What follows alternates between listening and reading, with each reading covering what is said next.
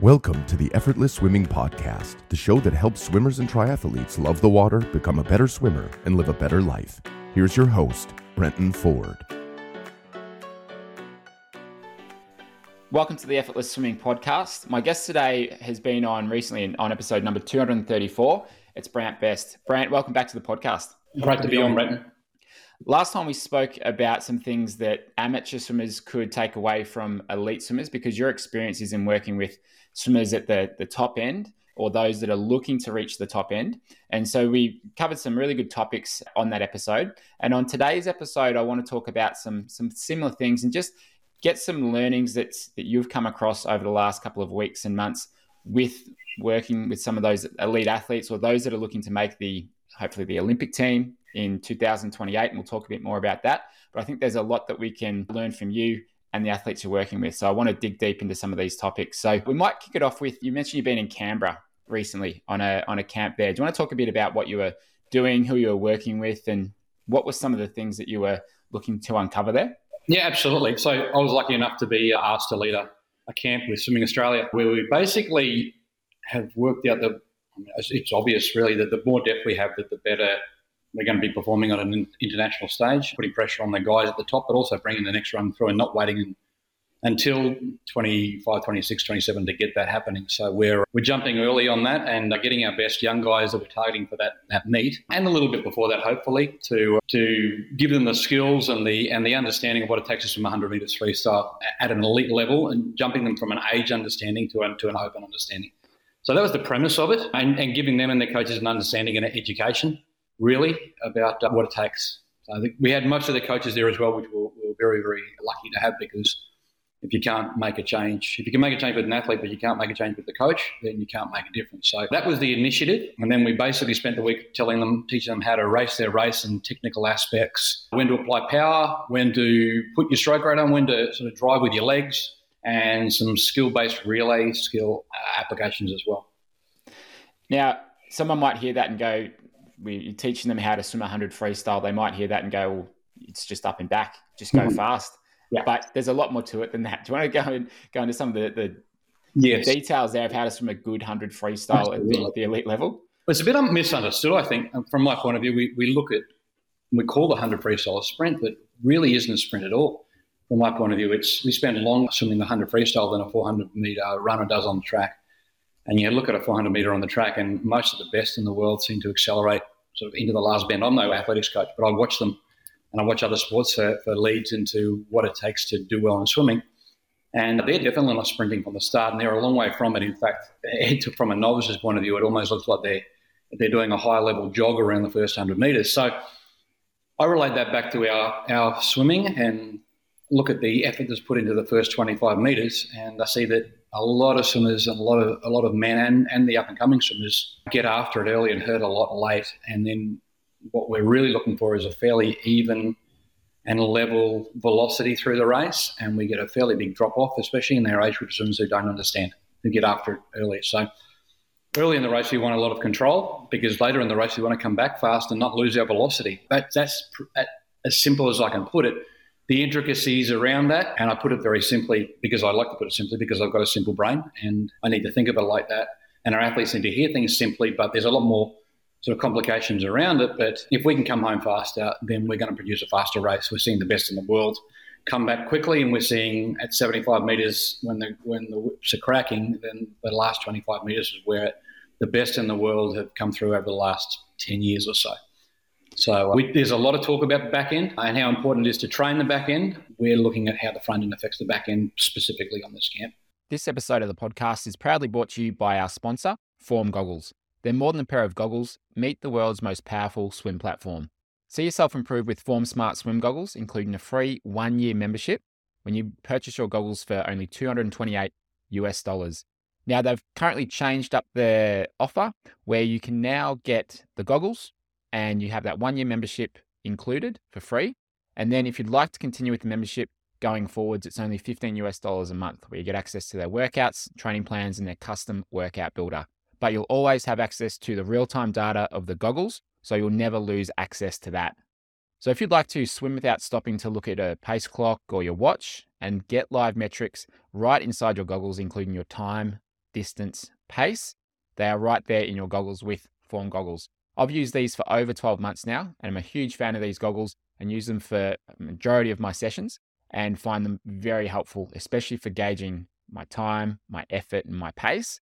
And I think it's a very helpful tool for the majority of swimmers that I would normally work with. To get your pair of Form goggles and save 15% off, use our link formswim.com/effortless or use the coupon effortless at checkout. And that will get you 15% off your pair of Form goggles using our special link formswim.com/effortless or use the coupon code effortless at checkout. And do you see Carl Chalmers being one of the best at that? Because from the racing that I've seen he does, he's very good in that last 25. Oh, Carl's a beast, yeah, especially in the back end of his race. He's got good physiology for that. He's obviously got good speed, but also good control early in the race, so he's able to focus on that last 25 metres where it looks like he's accelerating. The truth of it is he's not accelerating, he's just decelerating at less of a rate than everybody else is decelerating, so it makes it look like he's taking off. His effort is higher than earlier in the race, but his velocity still isn't quite what it was at the beginning, which is also misunderstood about the 100. So his ability to control with good technique at the beginning of the race, swim with some softness, is absolutely what Kyle's all about. Now, you mentioned softness there. Do you want to talk about what you mean by softness? And I want to sort of preface this with, had a swimmer email me this morning. He's sort of struggling to go beyond that 100 meters without feeling totally gassed. And in his email, something he mentioned was, for the first 25, like I feel good. I feel lots of power in my catch and my pull. And I had to ask him, I've asked him another question, which I'm waiting for him to reply. I'm asking, how much effort are you putting into that catch and pull? Because if every stroke is like a maximum effort each one, that is not sustainable, no matter how good you are. So when you talk about softness, what are you talking about there? Well, I think that if we're talking about myths and misconceptions, I think the myth is that the maximum amount of power you put on the water and also the maximum tension is going to produce the maximum speed. And we know that's not the case.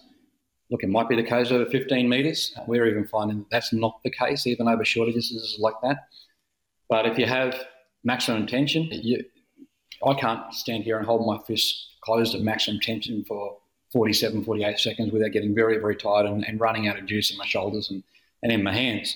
These guys have got their physiological range of responses happening, and they're trying to do that from the start. So for me, the tension needs to be optimal rather than maximal. And then when we're looking at extending that across, and your swimmer might be going a minute or a minute 10 or even 55 seconds, or even if he's very, very good at going 50 seconds, you can't hold maximum tension. You can't probably even hold 8 or 9 out of 10 tension for that amount of time. So you've got to find the right amount of tension in your hands to extend across the race. So obviously we don't want to have 0 out of 10. Did something recently with a team where we dropped their tension to about 6 or 7, and they were only 0.2 slower over 25 metres because they were setting better body position. They had a better length of stroke because they travelled better, because they weren't gripping and switching off their deeper controlling muscles. They're able to access better muscles in their core when they've got a little bit of control. Their stroke length increases. Their stroke rate holds on as well. So the basics of your technique are maintained and probably enhanced by finding that optimal level of control through the first part of your race. It's a long answer to a short question, but that's what I mean by softness. It's not complete softness, but it's just finding and testing out what the optimal range is. So with that, when we're doing this exercise, whether it be on a clinic with Swimming Queensland or one of these camps with Swimming Australia, we're finding out what optimal is. For me, if a swimmer's swimming at 12 seconds through the first 25 and they're at maximal force, and then they have a crack at one and they might be 7 out of 10 and they're 0.2 slower, I'm happier with the 0.2 slower, because we're going to gain much more than that on the back end of the race. We might gain a second on the second 50, and I'm happy to give up 0.2 of a second to gain 1 second on the back of the race. Mm. So it's just about finding where that sweet spot is to be able to come home with the speed that you want. And is this them judging their own force, tension, like their perceived tension through the body? It is. And it's hard to judge, and it is a trial and error. I spent some time with one of our very good clubs in Brisbane yesterday working this out, just going through repeat 30-metre sprints yesterday. Called them sprints because we started going, they tried to go very hard at the beginning, and we found that they went equally hard, if not faster, a little bit lighter. So it is a trial and error thing. We'd like to be able to quantify it as closely as we can. We're finding out with our SwimBetter devices that we're working out that peak forces aren't exactly what we're after if we're going to get peak speeds as well. What we're also finding is that the peak forces that we're seeing when there's maximal application, we get higher peaks, but we don't get the width of impulse.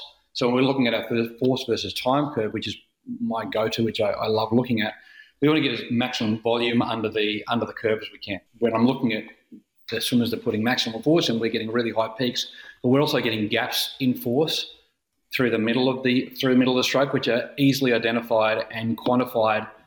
And honestly, so far when the athletes look at it, they can't believe what's going on. And it's not a question as to whether they are or they aren't losing force. They can see where it is and they can fix it a lot more quickly, and they buy in a whole lot more quickly, which I think is super important when we're trying to sell this concept to our athletes. So again, going a little bit deeper than the question asked, mate, but yeah, quantifying that is massively important. I want to dig into that a little bit more. So we're talking about the EO Swim Better devices, which are force measuring devices that you can wear on your hand when you swim. And a lot of the clients that I work with in the stroke analysis coaching, where they send me their videos and I give them an analysis, I give them certain things to focus on with specific drills. Those that have those devices are sending me their data. Yes. And it's very interesting just to see what we're seeing in the video. How does that come out with these devices? And there's a number of different things that we can look at. There's a few different screens. And one that you were talking about there was the force over time, where we're looking at how much force is applied in a stroke through the different parts of it. And as you said there, if they're going at maximum force, you get this big peak and then it drops off. But we're better off just making that force applied for longer and have less of a peak, just so you can have more area under that curve, which is really interesting. And before you'd never really be able to measure that at all. But this is putting numbers to something as coaches, I think we have known and we know we want to do it, but we've never been able to actually see that properly. Yes. That was a lot what camp was all about for us, was almost selling the idea that maximum force does not equal maximum speed, and you're going to dive badly and you're just not going to be able to finish your 100. And that was a very cool part of it, but we were using just times and stroke rates and perceived exertion, but adding the element of actually having the proof in front of them. And we can use video as much as we want, but swimmers like to fight. They're in a race and they're competitive and they want to rip and tear. And, for me, you look at the best swimmers in the world, you stand back and very rarely do you say, gee, they're making that look hard. Yeah. These devices prove that level of hardness is not the best way to produce swimming speed. And when you get wrap your head around that, then you can go lighter, faster, earlier in the race and continue speed and beat the people who are trying to rip and tear. It's a massive, massive switch. We've known it sort of at a high level. We've had a gut for it. I'm trying to convince a big, strong 100-meter guy who, all he wants to do is beat his chest and rip and tear and do 150 chin-ups and bench press a million kilograms, and to tell them to soften up to go quicker. But as you said, this device proves what we've been saying to the better athletes. It just gets a message across so much quicker. Because if we can't sell it, it doesn't matter how good our info is or how good our gut is. If they won't buy it and they won't buy into it, then when our back is turned, they're going to rip and tear and they're going to, pick it up like they're picking up their dumbbells and rip in like they do in the gym, which is also probably not ideal either for the best athletic body. So there's a parallel there as well. Yeah, absolutely. I mean, you get a bunch of 16, 17, 18-year-old guys in one place together, all at the top of their game, competing for the same spots in the next couple of years as they lead into these Olympics. And you will get that sort of energy level where they are wanting to just go as hard and as fast as they can. But if you look at someone like David Popovich, who he's not muscular, he's not that big, he's got a good physique for swimming, but he I think exudes that softness on the water when you watch him swim. Just great control, incredible feel for the water, and just incredible distance per stroke as well. And you can just see that is what we want. That's what's going to make you faster. Absolutely. One thing that isn't talked about with David with regards to his swimming is the amount of trust he has, and to be able to do that, because it would be easy just to want to get after it. But I haven't spoken to his coach about it, but he's absolutely sold that this is the best way to swim 100, but only because he's done the work and he's had that proven to him time and time again that he trusts that enough. And I think we misunderstand that. we don't do enough of that to sell the athlete. We say, this is the way to do it, and we expect them to buy into it. It's against instinct. They do want to get after each other. It was a challenge in Canberra when we got 8 good boys up against each other, and very similar to the environment that when we get 8 good boys up against each other, when we get into whether it be a national championship or a state championship or an Olympic Games, they want to beat their chests and get after it. James Magnuson struggled with that internationally because he's such a competitor. All he wanted to do was go. And even though our training and his gut set to control, the adrenaline was hard for him to control. He bought into it really, really well. So it's a challenge for all of our guys. So to have a device that proves it rather than for them to say, just trust me, mate. It's just another level that I really wish that I had when I was coaching, because I think that potentially might have won a few more races and maybe a couple of critical ones. Have that evidence in front of him. Hey, you don't need to go that hard, mate, to go fast. And let everybody else get after it, and you can have a little bit more control. Yeah, the clients that I've been working with who have sent through their data, one comes to mind. So when I looked at his average force per stroke, he was quite high. Now he was up around, it was like averaging 2.8 to 2.9 with each stroke. And when I look at my own, if I'm swimming at like a 2 to 400 meter effort, it's generally anywhere from about 2 to 2.7, and yet I'm swimming about almost twice as fast as this athlete that I was working with. And so first of all, to me, that just says, all right, you're probably just putting too much force on the water. So let's just back that off. Let's really ease off that. And the other thing we were looking at was the direction of the forces. And there was a lot of upward force. And we see in the back of his stroke that he was finishing quite deep at the back. And so rather than pressing back and exiting past the hip, which would moving forwards really well, he was coming upwards, which would sends the hips down, and it's just not helping you go forward. So they're two things that we're working on now from seeing that data, which I wouldn't have known about the force. That I could not have told you and said, yeah, he's just really going hard each stroke. That I couldn't really distinguish compared to someone else. But the back part I certainly knew, but to see the percentage of his stroke that was upward forces, which was about 5%, and we really want that to be less than 1%, that was good to have that quantified. And a similar thing, just I think you get a lot more buy-in that way. You make a good point on the forces, because we're seeing that with quite a few, that our total force is very high. But then when you get a propulsive forces, for some of them, especially the ones that want to grip, it's a much lower percentage.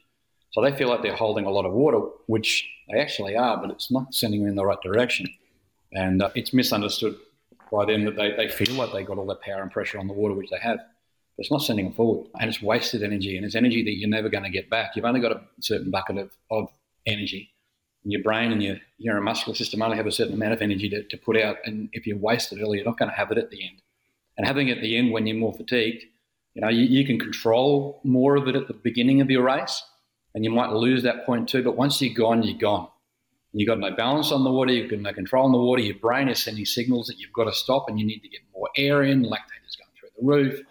All your systems are failing because you put in too much force at the beginning, and if it's gone in the wrong direction, then you've just thrown it out the window and your race is gone. So this is the evolution of the 100 freestyle. We've seen Popovici do it, we've seen a few more do it, but if we're reaching into having more athletes going into the 46 and all the way down through to age groupers getting into making 49 a common thing, then it's going to not be because we're producing greater force, it's producing smarter force and then spreading it across the race and understanding it.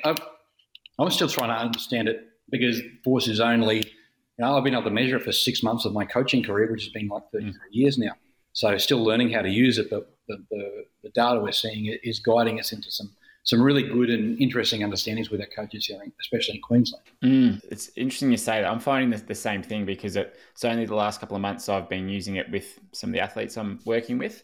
And it's like I don't know exactly how to use this and use this in a way where I can come up with a plan to let's make changes to your stroke this way. Just off the bat, the first one was a bit of a challenge, but now I'm starting to do it with more people. We're starting to see what those results are. We're getting better ideas of what the data means. So it's all quite new, but the last couple of months as I've been doing it, it's becoming clearer and clearer of, okay, what's the important stuff here? What is it that we should be focusing on? Because there's so much data there that if you try and read into all of it, you're probably going to be confused and do nothing with it. Yeah. So how do we keep it simple and choose one or two things?